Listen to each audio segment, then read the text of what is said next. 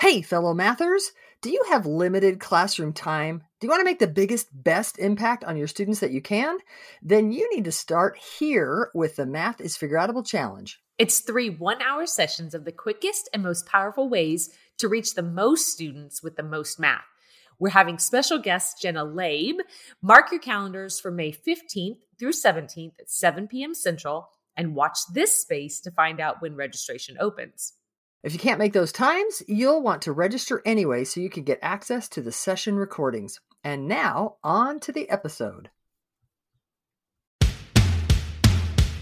Hey, fellow mathematicians! Welcome to the podcast where math is figureoutable. I'm Pam. And I'm Kim. And we're here to suggest that mathematizing is not about mimicking or rote memorizing, but it's about thinking and reasoning, about creating and using mental mathematical relationships. That math class can be less like it has been for so many of us and more like mathematicians working together. We answer the question, if you're not teaching algorithms, then what? All right, y'all, in the last episode 31, we talked about the over multiplication strategy. And we also talked about strategies in general and why we emphasize helping students develop strategies instead of spending all that time getting down the steps of the algorithm. Because let's be clear, it takes a while to get those steps sort of ingrained in kids' heads and getting them successful. Most students take quite a while. We practice over and over to get them to be able to do that. Instead of taking all that time, what if we put that time into actually helping build the relationships in students' heads so they can think and reason more and more sophisticatedly? So check that episode out. What did I say? 31. Yeah. If you want to know more background and you want to know more about the over strategy. So in today's episode, I'm super excited because we want to highlight one of my personal, very favorite multiplication strategies.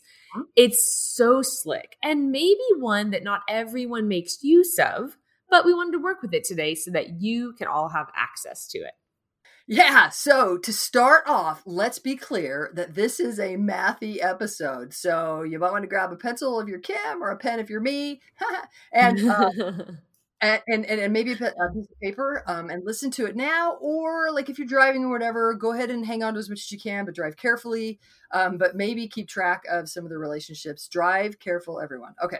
Yeah, so I'm going to give Pam some problems to develop this strategy this time. Are you ready, Pam? I'm ready. Okay. So we're going to do a quick problem string, right? A series of problems to develop this strategy today. Here's your first problem. It is 16 times 3. 16 times 3. Okay, I don't just know 16 times 3. I actually know 16 times 4, and I know 16 times 2, but 16 times 3 is kind of in the middle, so it's not so much. So I'm going to think about 10 times 3 is 30, and 6 times 3 is 18, and 30 and 18 is 48. 16 times 3 is 48. Cool. So your next problem is 8 times 6. 8 times 6. And that's just a most missed fact, but I deal with it a lot, so I just know that's 48. Hey. So hang on a second. You gave me 16 times 3 is 48. I'm going to be very verbal during this problem string. I'm going to try to say everything that's going on in my head. So you gave me 16 times 3, and I figured that out as 48. And then you gave me a problem with the same product. 8 times 6 is 48. So I'm thinking something's up. All right. You ready?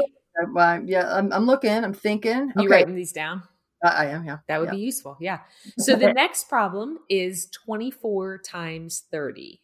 24 times 30. I don't know that that's related to the other one. This is going to be much bigger. Okay, so I'll just go and figure it out. Let's see. I'm going to think about 24 times 30 by thinking about 24 times 3 and then scaling it up by 10. Okay. So 24 times 3 is like 3 20s is 60 plus 12 is 72.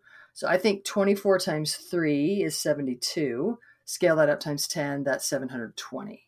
Very nice. Okay. 24 times 3 and then scale it by 10. Okay, you ready? Mm-hmm. Your next problem is 12 times 60. 12 times 60. I'm going to think about 12 times 6, which I'm pretty sure is 72. And let me tell you what I'm thinking in my head. I know that like multiples of 12, I never worked on multiples of 12. And so later in life, I've dealt with a lot of 12s. And so I know that 5 times 12 is 60. That one's just ingrained. And so when I was thinking about 12 times 6, I just really quick checked myself to think about 5 12s is 60. So 6 12s, sure enough, is 72. So if 6 12s is 72, then 60 12s is 720. Scale that up by 10. 700. Hey. Okay, so those of you that are driving and aren't writing this down, Kim had given me 24 times 30. That was 720. And now I just did 12 times 60. That's 720. And I am seeing a relationship. So let me back up. Kim gave me 6 times 3. 16 times 3. Yeah. Thank you. 16 times 3 and 8 times 6. I was thinking about that. 8 times, that's 6. So 16 times 3 and 8 times 6 had the same product. 24 times 30 and 12 times 60 had the same product. So when I look at the relationships between those pairs of problems, there's definitely some doubles and halves happening here. So like 16 times 3 then became 8 times 6. 16, half of that is 8. 3, double that is 6. So that's interesting. So if I'm thinking about 3 16s, could I think about 6 8s instead? Because like 3 16s, I need 3 of those 16s.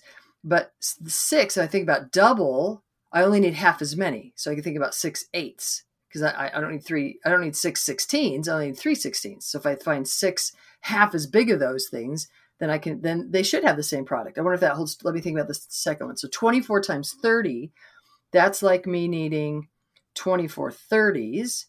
And then the next problem you gave me was just half of that, 12. Well, if I need 24 30s, so if I'm only going to work with 12, then I need things that are twice as big. If I only finding half as many of them, I need to find the twice as big. Did I say, how would you do that, Kim? I don't know. I need half as many that are twice as big. There you go. Okay. Yeah. I need half as many of things that are twice as big in order to have the same product. Okay, Pam, I have a last problem for you. You're noticing some sort of pattern here, and I wonder if that would be useful for you when I give you this problem. It is 5.5 or 5.5 times 18. Okay. So I need 5.5 18s or 18 5.5s. I'm going to sort of think about finding, instead of 18 5.5s, I'm going to find 9 of things that are twice as big, because 5.5 times 2 is just 11. So instead of finding 18 5.5s, I'm going to find 9 11s, right? Yeah. 9 times 11 is 99. Bam! Woo! So nice. Nicely done. Yeah. Good string, Kim. I like it. Thank you. So this is an interesting strategy, right? This idea that if I need to find, like we just said, 18 5.5, so that I can find half as many things that are twice as big. I bet we could look at this as area as well. Sure. In fact, on my paper right now, I'm drawing a 16 by 3 rectangle. So if I need the area of a 16 by 3 rectangle, I think I could cut that rectangle in half. So now I have an 8 by 3 and an 8 by 3, and I'm just going to think about that 8 by 3 tucked up next to that other 8 by 3. And so now I have not a 16 by 3, but I have 2 8 by 3s next to each other. That's like an 8 by 6. And I didn't lose any area. So we could think about kind of ripping a rectangle in half and moving the area around, actually using the associative property. You reassociate that area, and voila, we have a new rectangle, but with the same area. So that would be a way to kind of have a proof without words, that we could sort of like shift area around to kind of think about why we can do this double one factor and half the other factor, and the product stays the same because we are doubling one dimension as we half the other dimension, and the area stays the same. Very cool. Yeah. All right. So we call this doubling and halving. That's the doubling and halving strategy. Very cool. Let's do a couple problems to sort of demonstrate how this could be useful. So, Kim, here you go. Yep. 35 times 18. Ooh. Do it. 35 times 18. So since we're talking about doubling and halving, that's kind of on the forefront of my mind.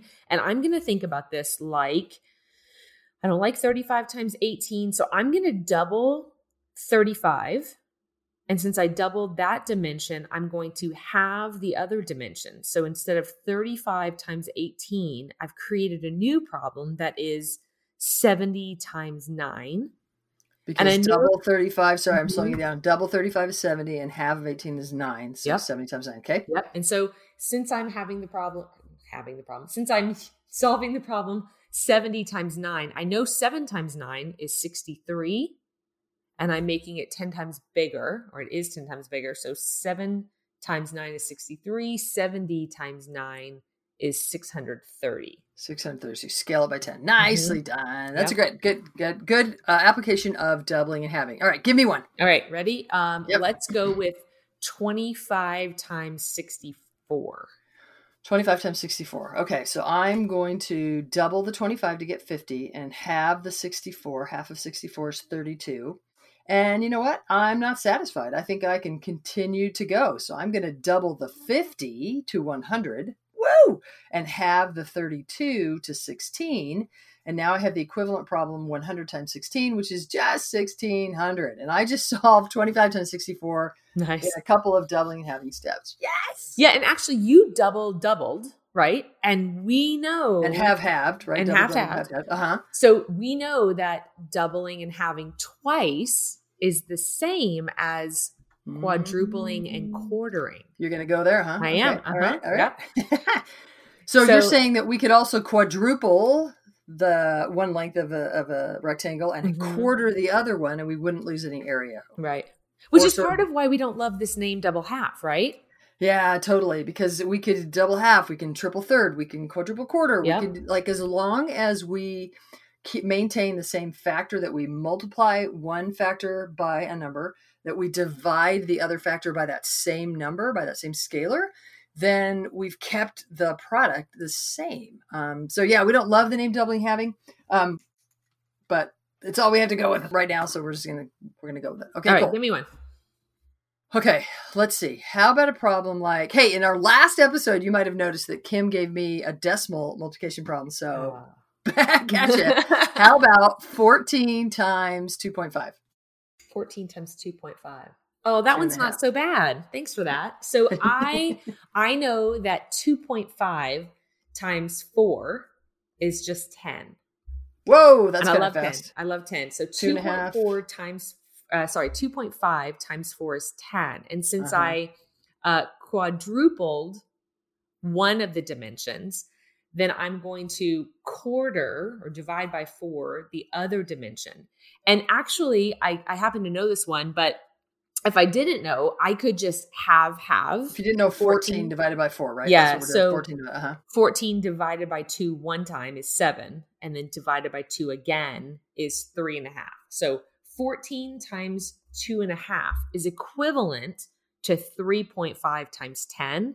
And it's interesting because I still have decimals in my problem, but I would so much rather do 3.5 times 10 because that's just 35. Yeah, I just scale it up by 10. Nice, nice. So now the original problem, 14 times 2.5 is just 35 with a little quadrupling and quartering. Yeah. Or like you said, you could have double halved and then double halved again. Right. Either way. Yeah, cool. So one of the nice things is to recognize, it's funny because when I gave you 14 times 2.5, you were like, oh, that's not too bad. But I think that's because you've doubled a lot. And so you know this relationship between 2.5 and 10. Yeah. Whereas for sure, when I started my journey to numeracy, I didn't. I had no idea that 2.5 doubled was 5 and 5 doubled was 10. So there's this beautiful relationship between 2.5 and 10. So much so that now I play around all the time with 1.25. Because 1.25 doubled is 2.5. And now we're at that 2.5 landmark place again. So 1.25 or 1/2500, 1.25 is also brilliant to think about this doubling and halving strategy, because I know it can scale up to 10 so easily. So that's kind of a cool relationship. Okay, cool. So we could generalize this strategy to not just doubling and halving, but tripling and thirding. That's so not a word. Multiply by 3, divide by 3, quadrupling and quartering. And then after that, I think we have to sort of generalize multiply by 5, divide by 5, multiply by 6, divide by 6, like whatever it is, as long as we maintain that sort of same scale factor. It's multiplied by the factor and the other is divided by the factor. then we maintain this equivalence. And that's really a cool part of this strategy. Kim, can I just tell you where I first sort of ran into this strategy? Sure. So I didn't say that very well. I first ran into it. I'm reading Kathy Fosnow's work and thinking about alternative strategies. But then I was doing some numeracy work in a friend of mine in her high school classroom. So Abby Sanchez teaches high school. Yay. She used to teach just down the road for me. And I was doing some numeracy work with her Algebra 1 students. And one day, as I was doing totally a different strategy, this kid raised his hand. He was kind of this snarky kid. He was like everybody. He was the kind of kid like everybody kind of joked around with, and they liked him. You could tell because he kind of had this really like kind of almost Kim attitude towards the world. and he looked at me and he goes, "Hey, is that why that works?" And I was like, "Is that why what works?" Because we're doing something totally different. He goes, why you can double one number and divide the other one by 2, and you get the answer." And kind of said it kind of like, kind of like a freshman snarky kid would say it. And I was like, oh my gosh, there are kids out there that have developed doubling and halving on their own. He's like, well, yeah, it works. But is that why it works? Like he was really clear it worked. He just wanted to get kind of behind the scenes about why it worked. So right then and there, we kind of dove in and explored a little bit the doubling and halving strategy. It was a lot of fun. That's cool. That's really cool. So Kim, when you run into a problem and you decide you're going to double and halve, how do you decide which number to double and which to halve? Oh, people ask us that, right? Yeah. And they ask about how do you teach your kids, I'm air quoting, how do I teach my kids to know which one's which?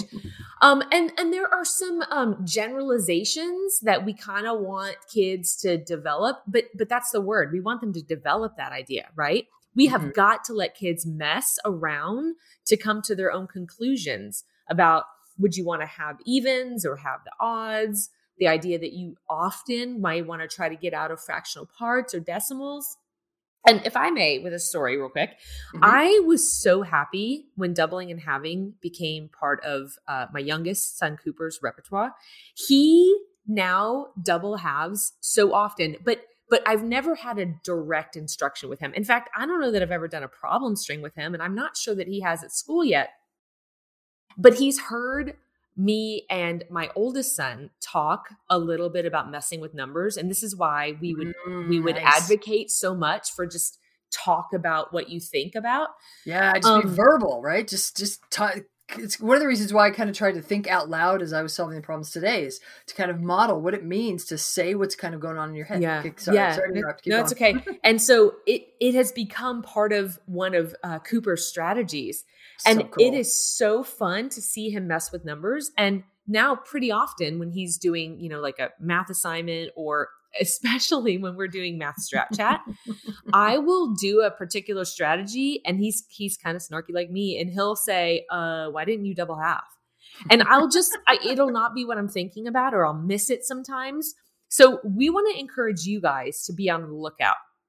If doubling and halving or tripling and thirding is something that you haven't ever thought about before as a multiplication strategy, or it's something that you find that you don't use very often, maybe make a note or try to keep it on the forefront of your mind, because there are so many great opportunities to use this strategy. Absolutely. Like tell your math friends or even tell your students, like, hey guys, with this great strategy, I'm trying to use it more often. Help me recognize when it would be a good time, when I'm just sort of missing that it's an opportunity. I can bring those relationships to bear. So one other small note, Kim mentioned earlier that we don't want to direct teach this strategy. We're not advocating that you stand up. So I'm going to tell a quick story. No names. Just so you know, Kim and I will, we'll tell you what we think, but if it's negative, we'll never give a name. Like your name is safe with us. So real quick, we're going to tell a quick story with no names attached. Quite a while ago, we were doing some filming of problem strings. We had some teachers that volunteered. They're like, yeah, you come in our classroom and video me giving a problem string. And so we had, 5 or 6 teachers. Kim was one of them. Another teacher in the district. And so I walked in the door, and these were real low tech. It was just me holding a camera. And I walked in the door and I said, okay, you ready? All right, I'll just be in the back. And I held up the camera, and she stood at the front of the class and she said, all right, today we're going to learn the doubling and halving strategy. Here's what you do. Step 1, step 2. And she had literally broken down the strategy into steps. It's like she had the Z perspective, that math is all about procedures and mimicking someone's steps. And she just couldn't get out of that. And so she, all right, here are the steps. And she said, so for the first step is you double the first factor, and then the second. And so everybody do that. Here we go. She has a sample problem. Everybody do that. She said, and then you half the second factor and see, and that now see it's an easier problem. And so you solve that one, see how that worked. Okay, that was really cool. So that she did one, and then they did one together, and then she kind of assigned everybody to do another one. Kim, the hilarious part of the story for me, well, first of all, after a couple minutes, I was like, is she doing the non-example? Like I was in the back of the room trying, like, what are you doing? Because it was so clear that that's not what we're advocating. And somehow we just hadn't worked with her long enough or whatever. She couldn't quite get out of that perspective. But the funniest part of everything is, remember, she said the first step was to double the first number and have the second number. Whereas you just a minute ago were saying, we need to let kids fuss with that. We need to let kids try, how do you decide which number to double and which one to have? Because you could do either one. So the problem that she had chosen to demonstrate was 12 times 24, or at least one like it. I don't exactly remember what it was. And listeners, you're like, what's wrong with that, Pam? Well, guys, let's follow her strategy real quick. So if her strategy is you have to double the first number, so double the 12 to get 24, and have the second number to get 12. Wait, wasn't that the same problem we had to start? So if the problem is 12 times 24 and you double and have in her lockstep fashion, you get 12 times 24 turning into 24 times 12. And then she kept going. Then she got 48 times 6 and etc. So interesting, like she was so not catching the vision that it's not about I'm going to force the strategy on the numbers no matter what.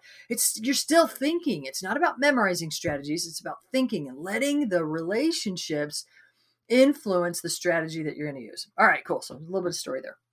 So we don't love the name. We said that before. If you can think of a better name for this strategy, tweet or post about it. We would love to hear your suggestions for a better name for this strategy. We didn't come up with doubling and having. That's been out there for a little while. It totally represents well, describes well the relationships you use if all you do is double and half. Right. But what about if you half and double, or what all the other factors, like we said, quadrupling and quartering and all the rest of them. So we want it to sound good, not too technical, not too jargony, also not too informal. Like it can't be Mary's strategy or what's the lasso strategy. Like it can't be goofy. I don't know. I'm looking around my office to think of the light switch strategy. Like it has to be mathematical enough that it would work great when if a teacher says, what are you doing? And the student said, I'm using this strategy. The teacher could sort of mathematically hang on to what's happening. Because one other, I'm making it really, you have to find a good name that meets all these criteria. Another criteria is that when students are first learning it has to make sense. Because I've had some people suggest some strategy names that make sense when later I want to generalize it to all the things. But it also has to sort of make sense in the beginning when we're calling it doubling and halving, or in the beginning when all we're doing is doubling and halving.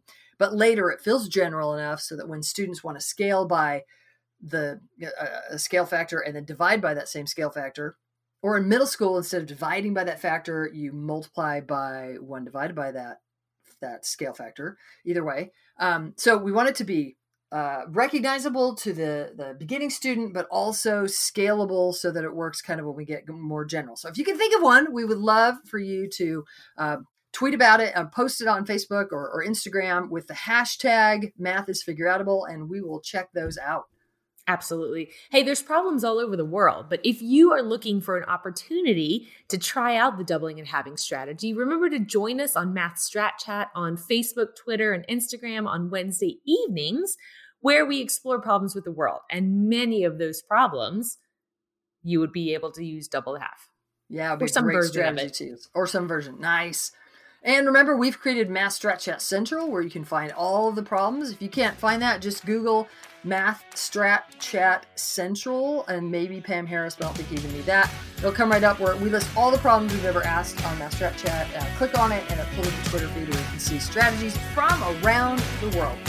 So, if you're interested to learn more math and you want to help yourself and students develop as mathematicians, then don't miss the Math is Figureoutable podcast, because math is figureoutable.